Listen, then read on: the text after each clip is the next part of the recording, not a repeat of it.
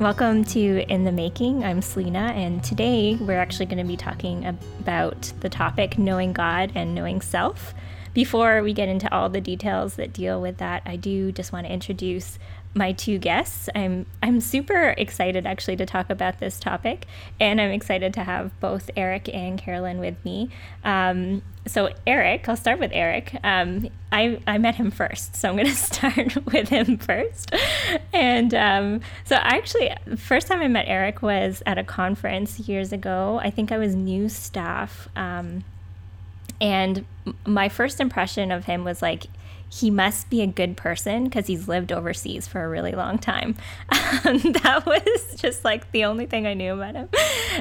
And so he has worked overseas since the 2000s, early 2000s, since 2000.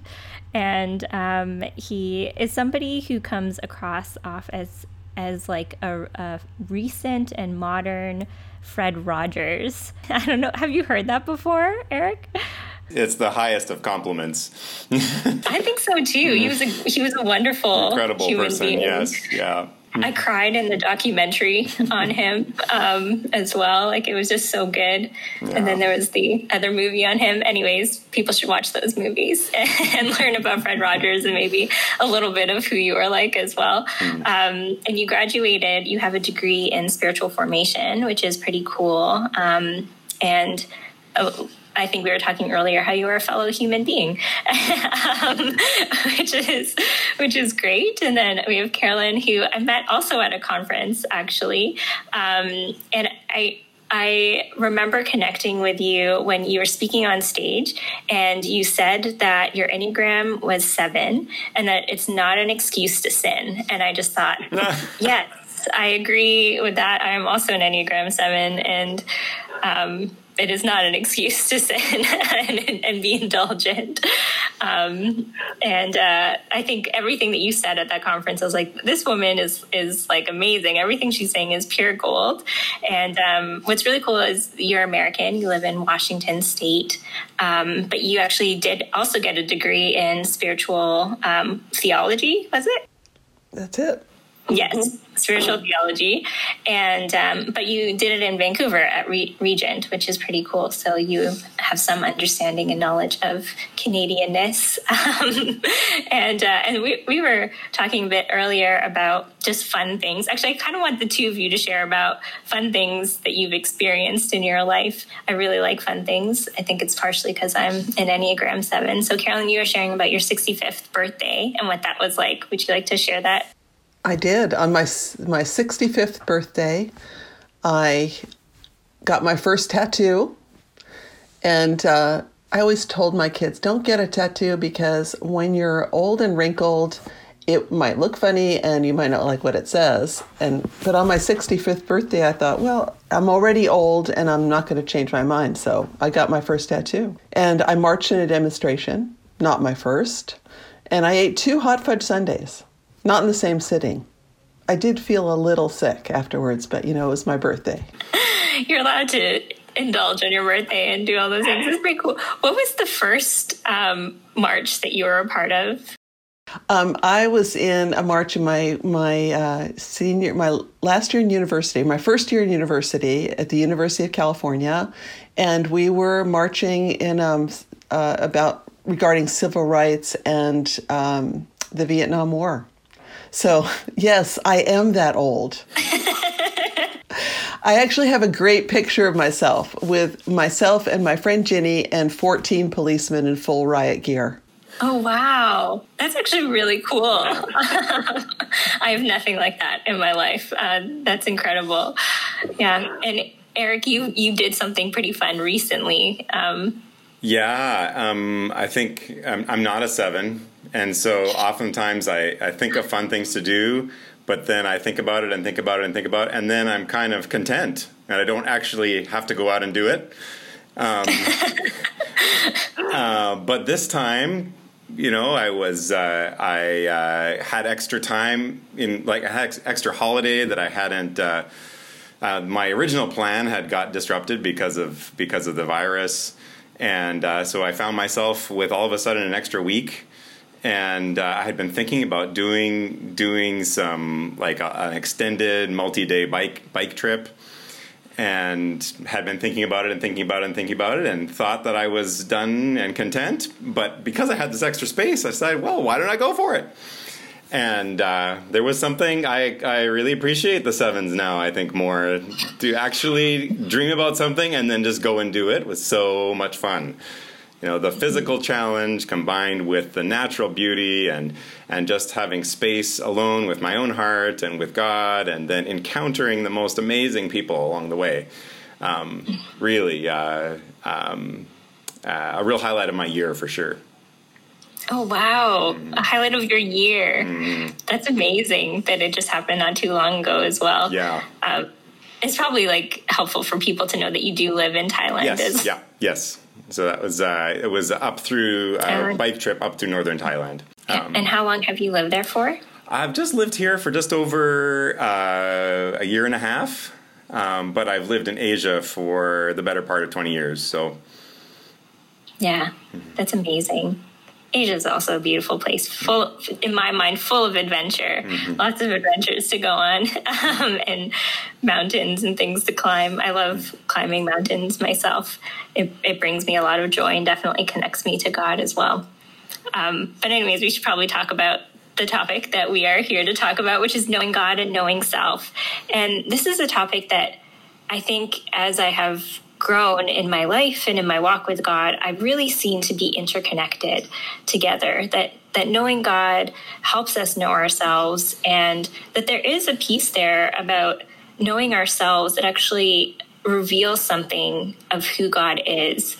And I think I see it most in myself when I'm looking down on myself. And I do that quite often, where I'm quite harsh with myself. And I realize that when I'm doing that, I'm actually communicating something about God as well, that maybe he made a mistake, that it's not just, I'm not just creating these ideas or beliefs about me, but there's something there that's pointing in the direction of who God is and who God is to me. And so I've really come to see that those ideas are interconnected. And, I read lots of different books. I think my job requires me to read lots of different books. And so I did come across this quote from John Calvin, where John Calvin says, in the Institutes of Christian Religion, there's no deep knowing of God apart from deep knowing of self, and no deep knowing of self apart from a deep knowing of God. And he talks about how wisdom consists in knowing God and knowing self. And as we think about this idea of becoming more and more the people who God has actually made us to be, I think that the key really is in knowing God, since we are created in his image, but also knowing ourselves as well. I hope that makes sense. So I'm going to ask you questions about this and how you've seen this work out in your life, how God has kind of formulated you and helped you to know him deeper, but also know yourself, and how that connection kind of exists. And so how does knowing God help us understand ourselves? How have you experienced that in your own life? Actually, this has been really rich for me just over the past few days, as I've been just thinking through this idea again afresh. And it really, it is, as you just described, Selena, it's like these are really kind of left foot, right foot. Like they're designed to, like, knowledge of God and knowledge of self are designed to work together. And it really is kind of describing relationship in a way. We talk about a relationship with God, but it's so easy for us to think primarily about God and almost forget ourselves. But when I think about the question of how do we know God, like we think a lot about who am I praying to? Who am I worshiping? What is he like? And I think for the most part, the church in this day is pretty good at this. We're really good at focusing our attention. And like I think of Tozer's has a really beautiful chapter that he's written where it says why we must think of God rightly. and how, what we think of when we think about God, what comes into our minds and hearts in that moment is the most important thing about us. And that is so true. If God is an intimidating figure, if I go to worship and to pray, that will affect my posture before him. It will affect the kinds of things I'm going to want to disclose to him, and it's going to affect the way that I approach him.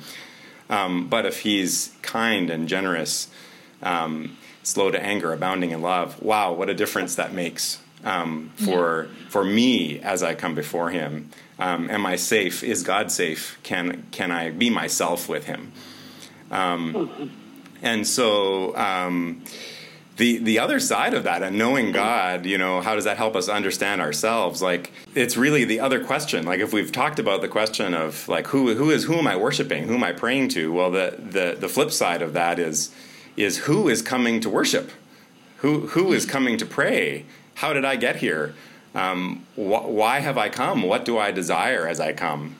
And if I don't understand that part of me as I come to him, it can really be a one-sided relationship where I'm focusing primarily on who he is, but I kind of get left behind. And there can be some intention in that, actually. Like, it might be easier for me to leave myself behind and just focus on him than it is to really bring who I truly am before him. Actually, I think Paul was very good at this. I think of Romans 7, where it's like he's so frustrated with who he is. Like, I do what I don't want to do, and the things that what I want to do, I can't do, and who will rescue me from this body of death? Like, he brings himself very really before God and before the people he's writing to. And I think he can do that because he has encountered God as gracious, as loving, as who has an unconditional regard for him. That whatever he brings before him, he is received as a son. But it's interesting because it's not Paul doesn't even just focus on kind of, oh, woe is me and my the depth of his sin and his depravity, but his dignity. He also comes before God as boldly, with confidence as an apostle, confidence as no one who owns his call. Comes with thanksgiving, that God considered him faithful and put him into service. So there's this two sides of the knowledge of self that comes out when we're truly before God, like this dignity, but also our depravity. Everything that's in us can come before him. When we understand who he is, we understand who we are. He's the one who told us who we are. He's the one who said we were made in his image, that we were his. And honestly, we're constantly searching for ways to define ourselves, earn approval from someone else, feel comfortable with myself, or even despair of those goals. Until we truly find our rest in him, where we can find a place where we know we're loved, we know we're held, and we're approved, we're welcome as we are. But honestly, if I can't see and really understand that God is someone who receives me in that way, it's just too scary. Both my depravity and my dignity are too scary for me to actually get near. When I look at how sin has twisted my heart and turned my heart in on itself, like, I don't want to look at how bad that gets. Mm-hmm. Like, it's too intimidating. And even, my heart, if I start to go there and I start to really dig into the corruption of my heart, it gets too intimidating. It's too much. I will start, things, even my heart will start to distract itself. I'll start to think of other things I want to do. I'll start to think of other, ways to kind of get away from that painful self-awareness. It's only if I know that I'm loved that it's okay for me to really come before him openly. If I know how inexhaustible his grace is, then I can dare to look that deep at what's truly going on in my heart. But the dignity is just as scary. Like, this is difficult for me to accept. We're made a little lower than the angels. He has crowned us with glory and honor. And for me, when I hear that, there's a weight of expectation. Like, I'm afraid I won't be able to live up to it. I'm going to be seen as a fraud.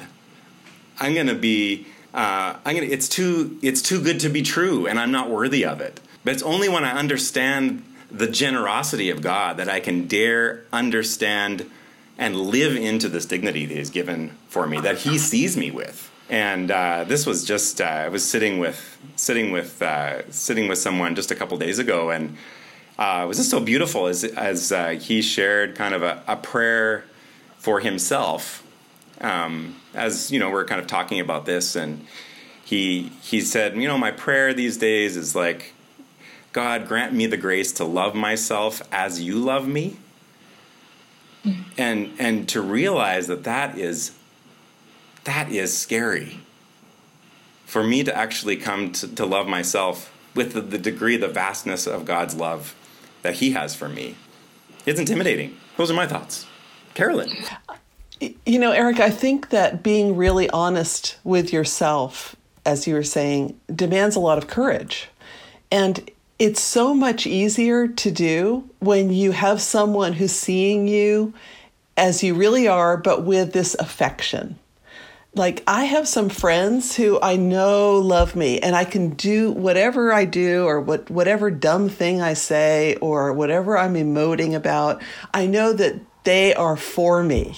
And because of that, I can be really honest. I can bring who I am to them. And because of Jesus, I know how God loves me. I love in 1 John, he says, see what kind of love the Father has given us, that we should be called children of God. And that is what we are. And I think that see what kind of love, when we see what kind of love He has for us, it helps us to have the freedom to be ruthlessly honest with ourselves. Yeah, I'm definitely connecting with the things that you're saying. I mean, Eric, in your friend's prayer, that's actually been a prayer for me this year, is God, help me to see myself the way that you see me, and to love myself the way that you love me. Because I did come to that conclusion of, I'm actually not worshiping God by belittling myself.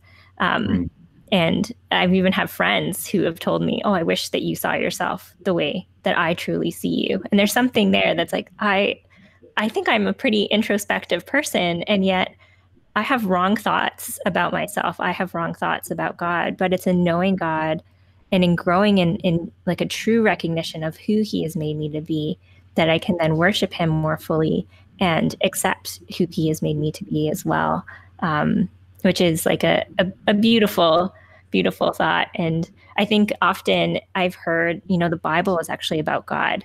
And I think that is true, that God has said some really important things about who He is, that He's revealed Himself through His word. But the Bible also has a lot to say about who we are as well. Like, God actually, it is that relationship that you were talking about as well, and who we are in relation to Him. And Carolyn, as you were talking about, love, if God calls us to love Him with all of our soul, our heart, our mind, our strength, there's something in love that demands authenticity from ourselves. Like, we can only love people as much as we allow them to love us as well. And I think I'm growing in that mindset as well, that it does take this courage to love others and to bring your whole self to others, but to bring your whole self to God as well, and to be known and loved by Him, and to know Him and to love Him for who He truly is as well. I think we have things that we believe about God and about the world and about ourselves that we learned really early and that aren't true. And we spend a long time relating to that imaginary God instead of the real one.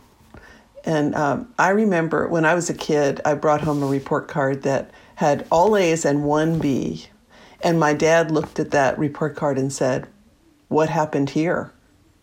Because he was wondering, why did I get a B? And in some ways, for years, God's voice to me was, what happened here, Carolyn? I was hearing that same voice, and that's how I wanted to relate to God. I wanted to bring home all A's. So if we can begin to uncover what we believe about God, about ourselves, and where that started, how we came to believe that, then we can trust him, and we can trust ourselves with him. Yeah. You kind of mentioned that there is like that disconnect sometimes between the information that we have about God and what we truly believe about God. So when we talk about knowing God and knowing self, what does that actually mean? I didn't give this question beforehand. I'm sorry. That's a very big question, Selena. Is there any particular part of that you want to flesh out, Selena? I'm just thinking that knowing God is more than having information about him, or even knowing yourself. Like I might know, what my Myers-Briggs is or my Enneagram number is, but that doesn't necessarily mean I actually know myself. I've just put myself in categories. And so, yeah, just what does it mean to truly know God or know yourself? I mean, you're touching on something really important where we use the word know in so many different contexts. And it's, you can say, I know this book, I know what's going to be on the test, I know information. And then you can say, I know a person. And even the usage of that word is so different. Even if there's things that we believe about God, theological truths, which can be kind of an intellectual assent. I believe this is true, just like I believe that, gravity is a thing, but we can believe stuff without personal experience. So it's not a true understanding on a heart level, emotional level. Like you say, do I believe that God loves me? Or do I believe that God loves me? Or do I know that God loves me? It's kind of like, do I believe my mom loves me? And how do I know? Is it, do I believe my mom loves me? Do I know my mom loves me because she told me? Or is it because of the delight that I see in her eyes when she looks at me? Or is it because she doesn't want me to leave, even though she knows I'm coming back? She doesn't want me, she just wants to be with me. Or do I know she loves me because I see all of the effort that she puts into like a simple gift? Or she makes that hot fudge sundae that Carolyn was talking about just so that she can see the smile on my face. I know she loves me because of those things. But those are not things that she can write down or that she can even communicate verbally. Yeah. It seems like the knowing it's more than intellectual. It's an experience in what you're trying to say. Like there's an experiential part of knowing God and knowing the self. And as you grow in those experiences, you connect those truths that you know in your mind to your whole self. Mm-hmm. And so my next question is, how does growing in self-awareness help us know God? We kind of touched a little bit about that, but was there more that you'd like to share? There is something maybe that I could add here. I was thinking about understanding who I am, just in a similar sense that when I understand that who God is, then it allows me to actually be, as Carolyn said, to be ruthlessly honest before him and before myself about who I truly am. But understanding then who I truly am, tells me something more about God. It's like understanding the kind of person that God loves tells me more about the extent and the nature of that love, and then therefore of God. If we were to go back to kind of the parent analogy, kind of the mom who loves a respectful, polite, straight-A child, that's a kind of love, but that's a love that's rewarded. The mom who loves a child with Down syndrome that's a love with sacrifice. The mom who loves a child who steals from a wallet to feed a drug addiction, that's love with deep pain. And the more that I understand myself, am I the kid who gets the straight A's? Sometimes. Am I the kid who, is handicapped and in some way just can't perform? Sometimes. Am I the kid who's deeply, is betraying the father in some ways? Yeah, there's times where I'm like that as well. And each of those times, if I understand that he still welcomes me, he still waits on the porch for me to come home, these are different dimensions of his love that are revealed as I come to understand what's deeply going on in me. Any relationship, I think, as Eric said, can only go as deep as you're willing to go yourself. It's true in any relationship, any friendship. If you're withholding yourself, the relationship doesn't go very deep. If you don't know what you're bringing to the relationship, it doesn't go very deep. And it's true with relationship with God. St. Francis of Assisi, who was a great lover of God, he would ask this question all the time. I think it's a good one. He would say, "Who art thou, O God, and who am I?" That is a really good question to be asking. And I'm sure many of us are asking that question. I think I'm still asking that question in many ways in my life as well. Yeah. And just as you share, I do think of, here's a God who knows us and formed us and knitted us together in our mother's womb. And in the intention and purpose in how he created us, he did create us to reveal who he is to others. And I do sometimes wonder, what is it in me that actually does reveal something about God, both in, maybe as Eric was saying too, in my dignity and in my depravity, that they're even in my depravity, it says something about who God is. He is different than me. That's what it kind of says. And then in my dignity, that I'm like him in some ways. Even as you look at all cultures and all people, we see God's creativity and his diversity as well, and his beauty. And I like to think about those things because they're nice things to think about from time to time. I do want to hear your personal stories of how you have actually seen this connection in your life of God and self. And so would you mind just sharing a bit of your story of how you have grown in understanding this connection of God and self in your life? Well, I've been at this for over 50 years.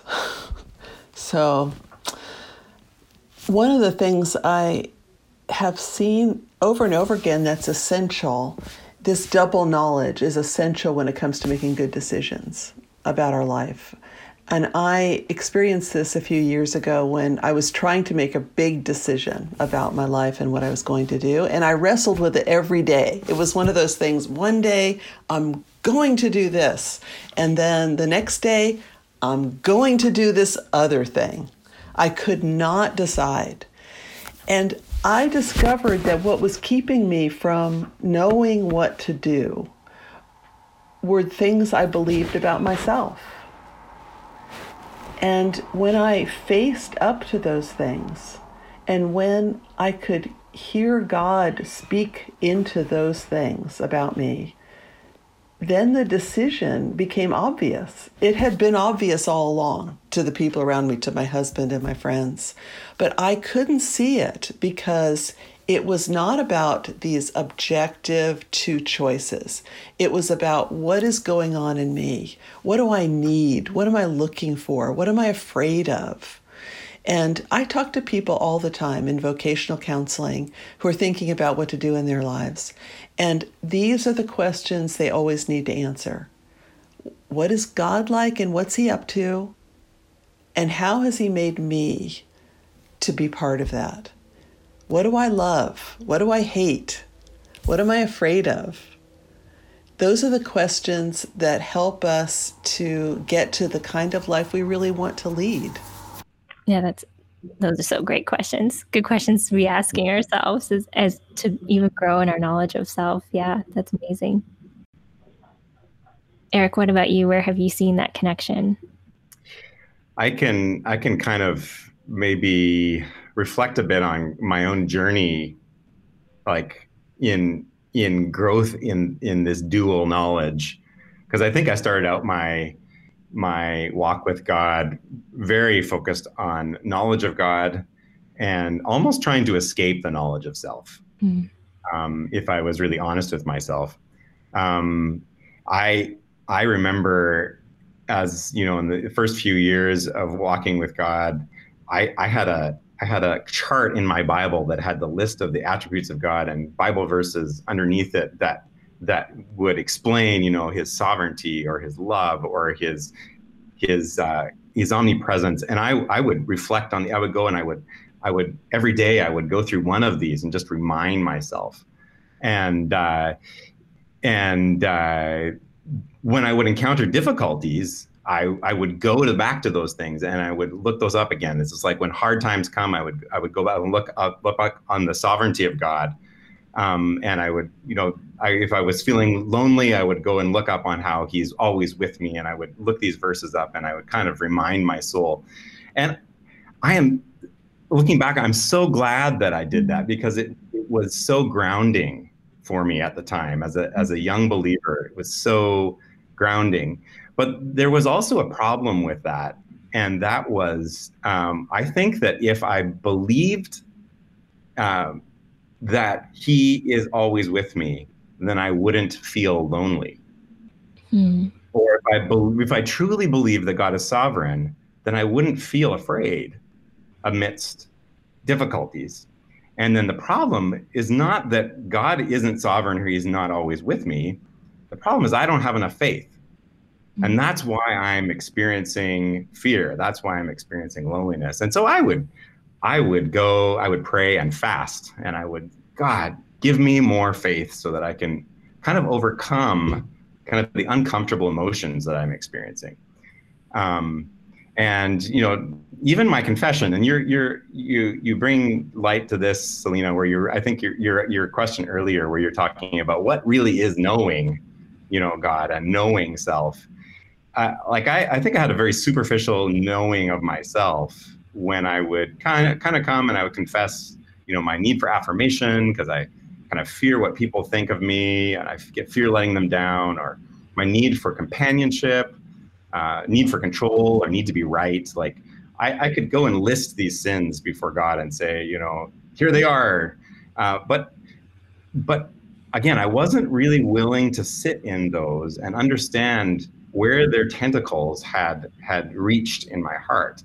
And I was much more, I could say, probably in the midst of that confession, I was hoping that if I confessed it, God would kind of amputate it, take it away, and it would never affect me again. And I could kind of leave myself and my uncomfortable emotions, which I would, you know, if these kind of make me feel unworthy and shameful.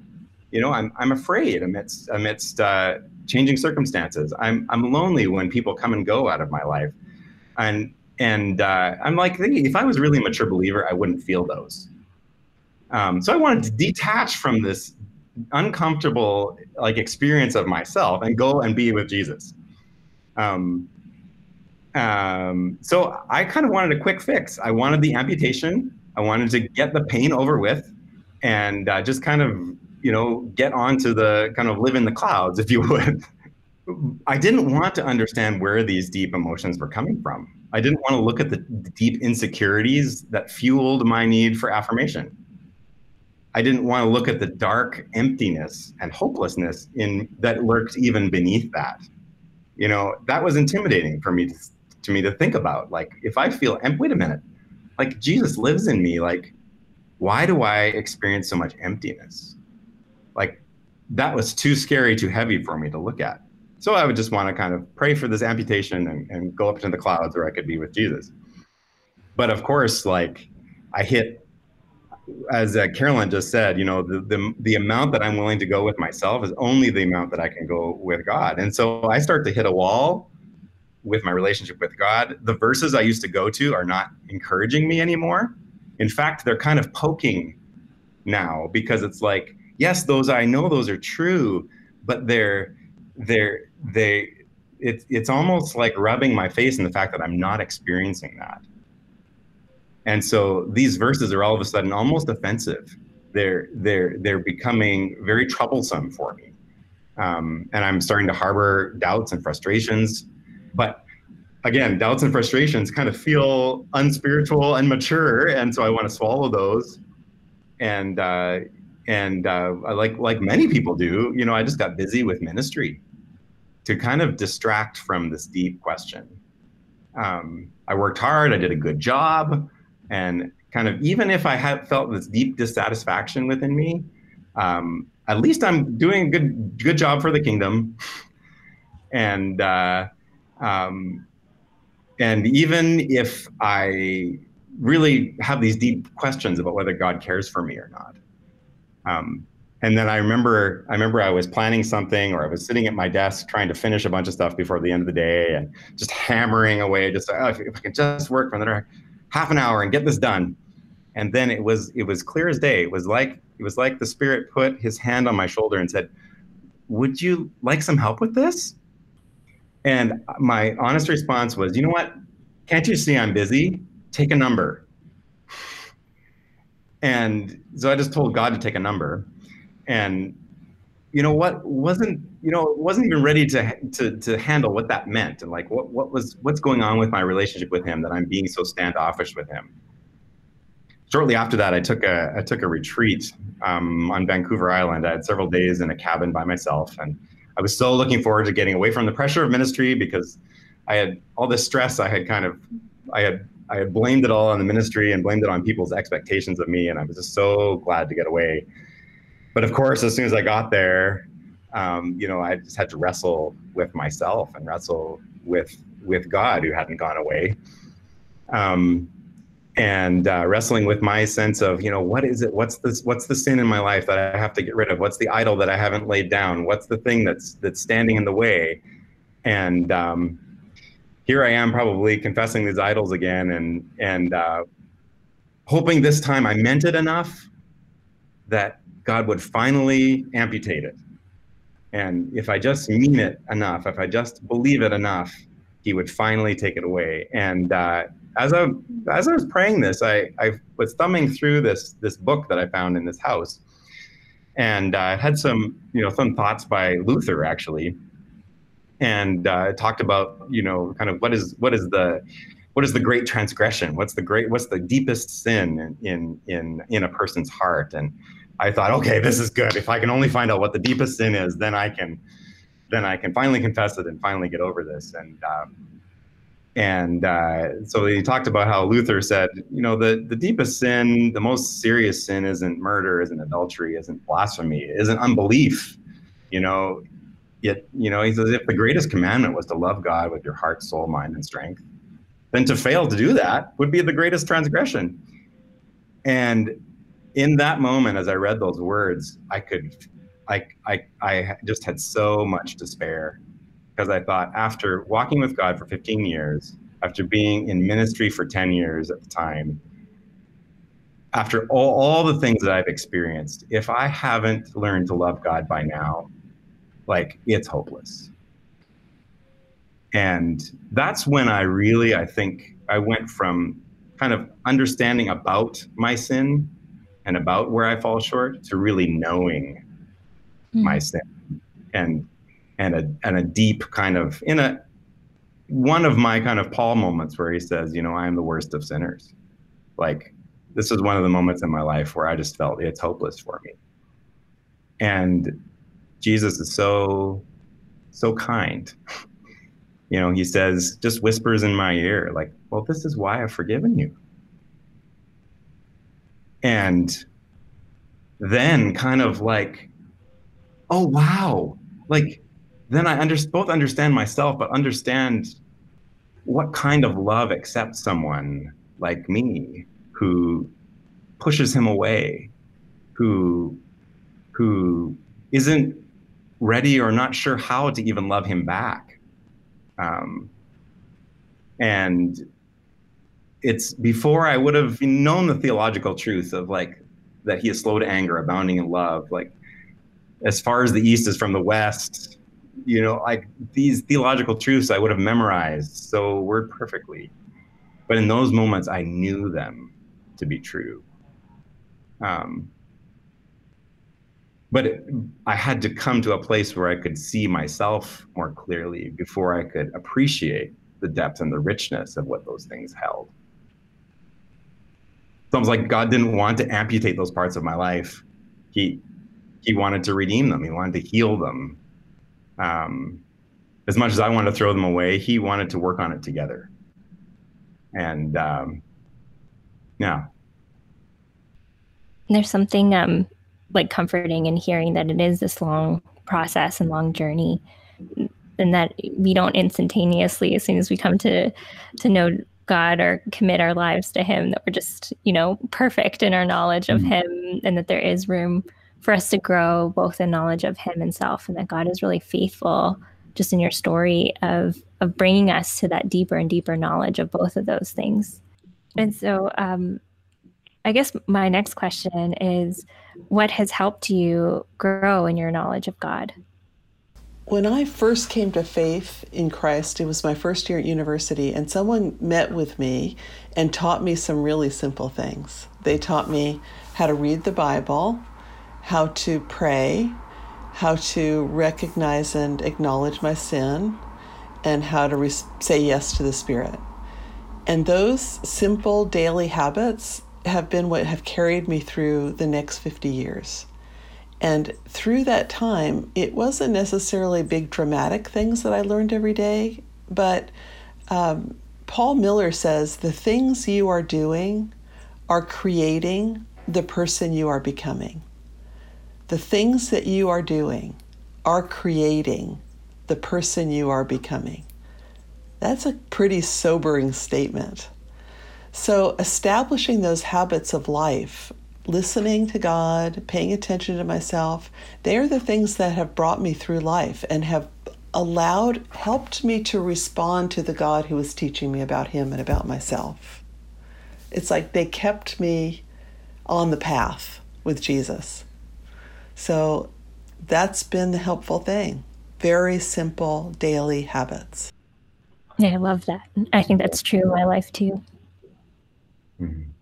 Eric, what about you? What has helped you grow in your knowledge of God? I would echo what Carolyn said. These very simple habits, small wavelength, even small commitments. Sometimes they just take minutes a day. Maybe the only other thing I would add is just a simple question, that I could ask myself is just like, where did God show up today? What did I notice about what he's doing? And what does that teach me about who he is and what he's doing in my life or in the lives of those around me? And again, those aren't usually going to be big dramatic things. They might be very small. It might be a glance in the eye of someone who loved me. It might be the confidence that I knew he was with me. Very small, sometimes, unnoticeable, but taking a few moments just to recognize them and to have made a huge difference. Hmm. And what has helped both of you grow in your knowledge of self?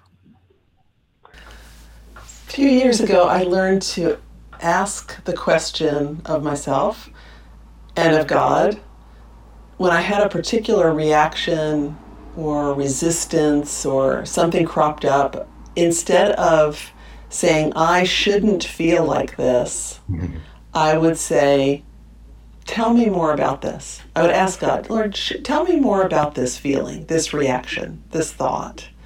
And you don't always get the answer right away, but over time, I began to understand.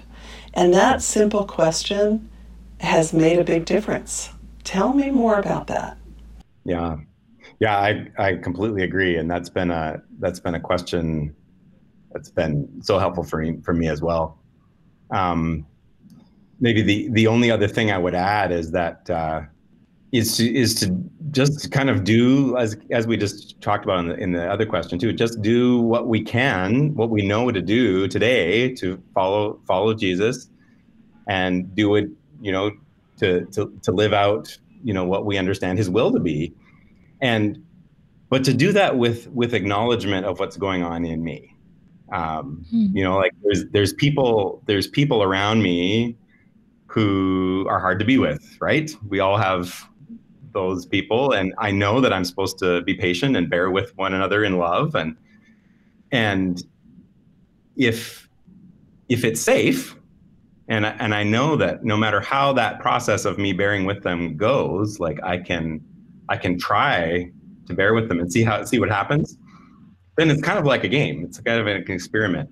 I can lean toward this person that I find difficult, and try to give care and compassion and see what happens. See what happens in my heart. Do I resist, or do I actually feel love and compassion for the person? And then that's my mirror. That's my opportunity to see myself as I am when I enter into relationship and enter into this process of following God. I get to see what I really look like. Sometimes when I succeed, and sometimes when I fail at living out the will of God. But the good news is, if there really is no condemnation for those in Christ, then I can give it a shot and see what happens. And then I see, oh gosh, I don't have very much love in my heart for this person, or I find this part about them intimidating, and I'm afraid about my own performance, afraid about what I can do, and I kind of back off, and maybe I choose not to love them. I choose to hold back on something that they need, maybe even see them kind of suffocate a little bit. But that's, my own fear that I'm not going to perform well. Yeah. So again, maybe just to put that into a sentence or something like that, it would be to do what I know to do to follow the will of God, and then to see what happens in my heart. How do I respond? Do I actually have love in my heart, or do I have something else? And either way, I can still come to Jesus. Yeah. One other thought that I actually had on this, and both knowing God and knowing self, is how important having people who know you also remind you of who God is and of who you are.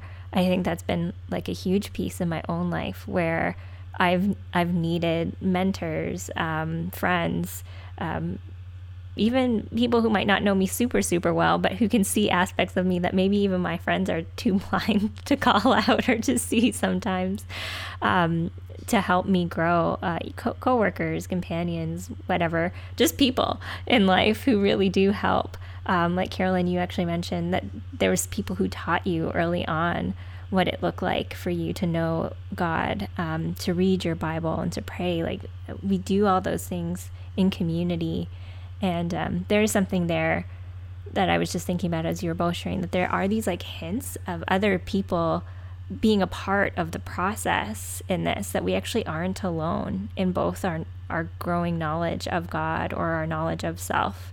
But it is actually a journey where we have other people that God has placed in our lives to help us along the way as we help them too. Carolyn, looks like you're going to say something. Sorry. And that is so essential, Selena. I have some trusted friends who remind me of that. When we moved back to the U.S. after living overseas, my husband had had a brain tumor. We had to leave our friends and our work and everything behind and move to another country.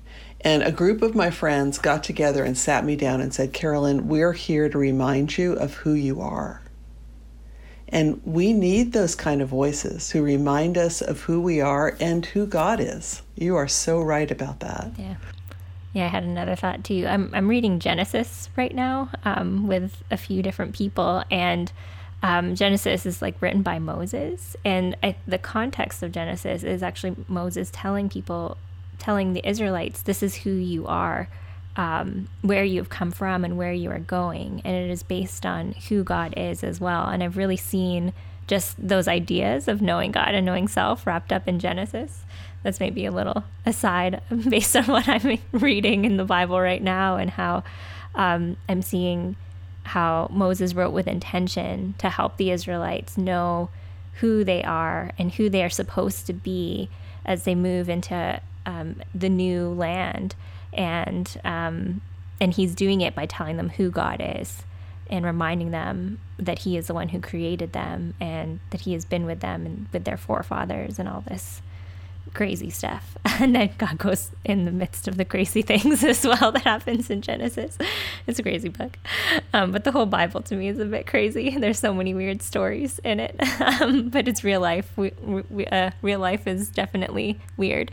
So in studying the Bible and seeing how God works through history, you see that there's a story, and it's a good story, and you can see how our little life is part of that story. That's why I got my tattoo. Beauty lies in the true story. So when I'm not sure of that, I can see this big story and how my life fits into it. Everybody should get that tattooed now. We'll all have these matching tattoos on our forearms. I'll wait till I'm 65, though. Sometimes it's hard to get to know God, and it's hard to get to know the self. What has made it difficult for you in knowing God and knowing and growing in your knowledge of yourself? For me, it's been really trusting in the love of God. I tend to believe that love means not letting any bad things ever happen. And so when bad things happen, it makes me doubt the love of God, because I think, oh, my friends who love me would not have let that happen. So it makes me question whether God is really for me. That's when I need to know that bigger story. Yeah. Eric, what about for you? Yeah, I would say it's the very same issue. It's question whether or not whatever comes up in my heart will he receive me?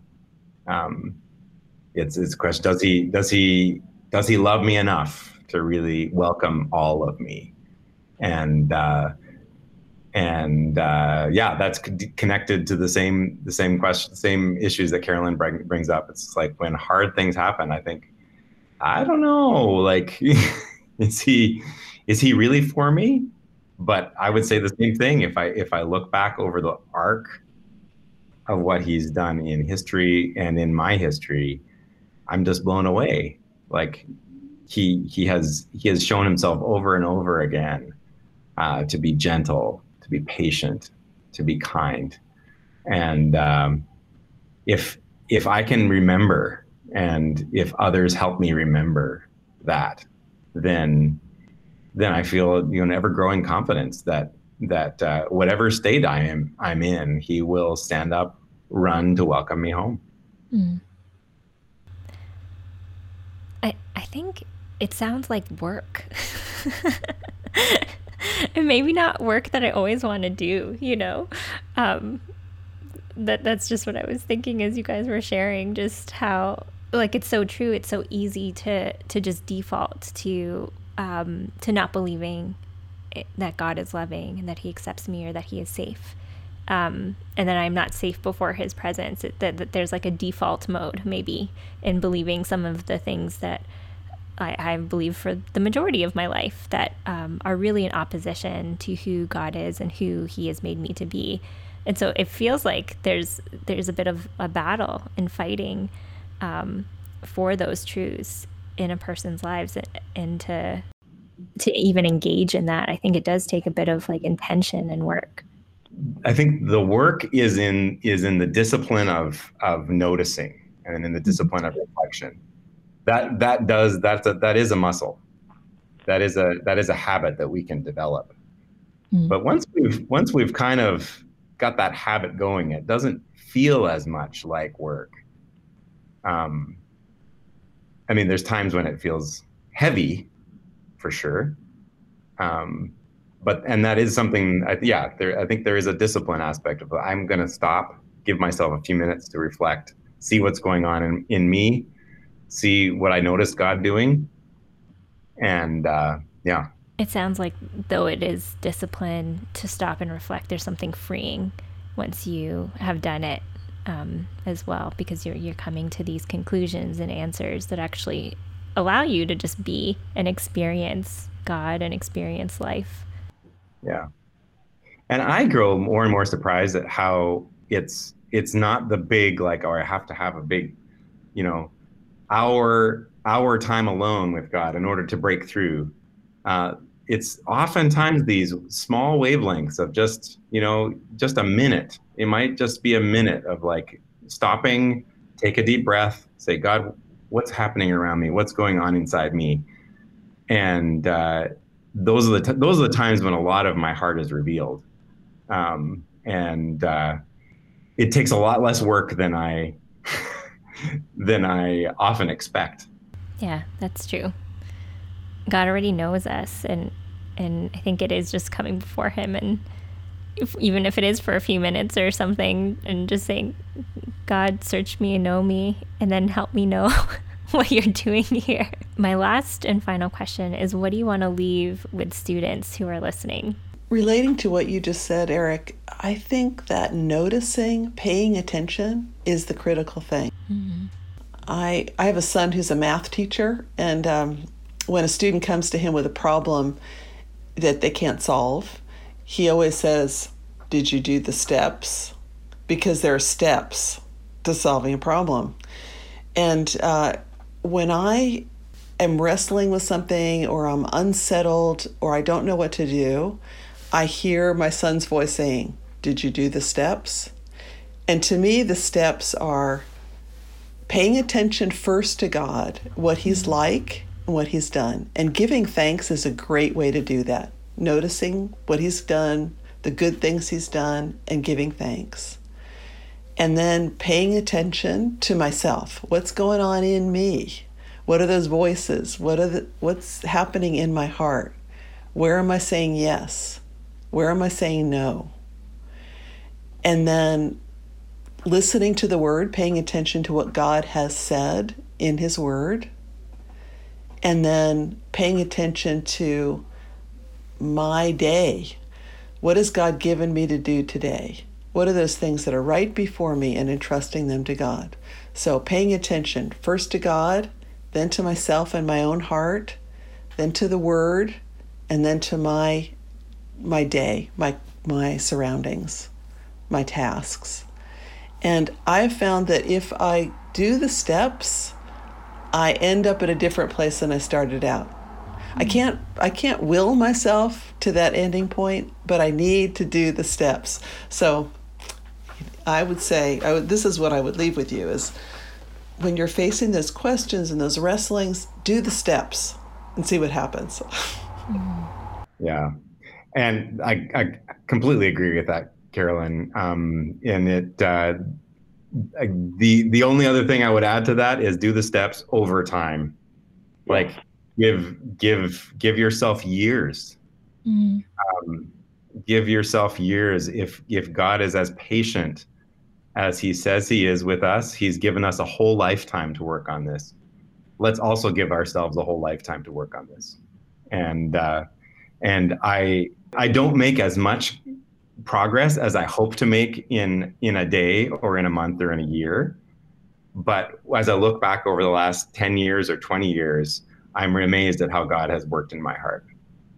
And it's actually been faster probably than I would have thought, but not when I look at it from day to day. And God's always doing something. We may not notice it, but God is always doing something. And our part is to pay attention and to say yes. I do really love that, paying attention to God and recognizing the work that he is doing in our lives, paying attention to how we're responding to God, how we're responding to the world. And Eric, like you said, that the work that God does is over time as well. Like, though he is always working, it might not look like what I want it to be or how fast I want it to be, but it's still a very good work that he is doing in the moment to moment. And I'm still being who he wants me to be moment to moment. Like there's a participatory part on my part, I guess, where God is not surprised of where I am. He knows exactly where I am. And he accepts me and is meeting me in those places where I am and leading me through. Yeah. I think you guys said it much better than I did. So I'm glad that students can hear from the two of you. Such a wealth of wisdom here and experience from both of you in just your relationship with God as well as with others and in ministry. I wish everybody kind of knew you guys deeply, but hopefully this taste will help them in gaining some wisdom from the two of you as well. So thank you so much for being a part of this. And I do hope that it was fun for you and a blessing for you as well as it was for me. Mm-hmm. Thanks, Selena and Eric. Thanks so much, Selena. Every episode, we want to leave you with some questions to process what you've just heard. So here are the questions. What helps you draw closer to God?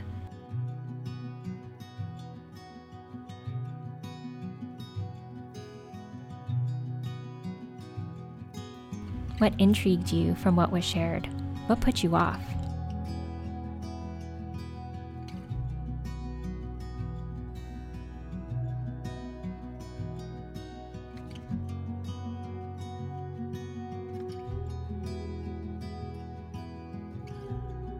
What does it look like for you to pay attention to God? Pay attention to yourself. Pay attention to the Word and your surroundings.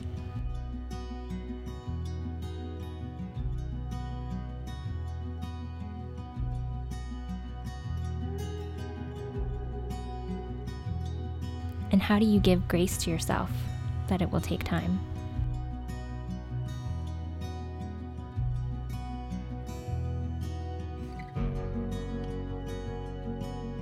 Thank you for listening into this episode. I hope that you join in next time as well.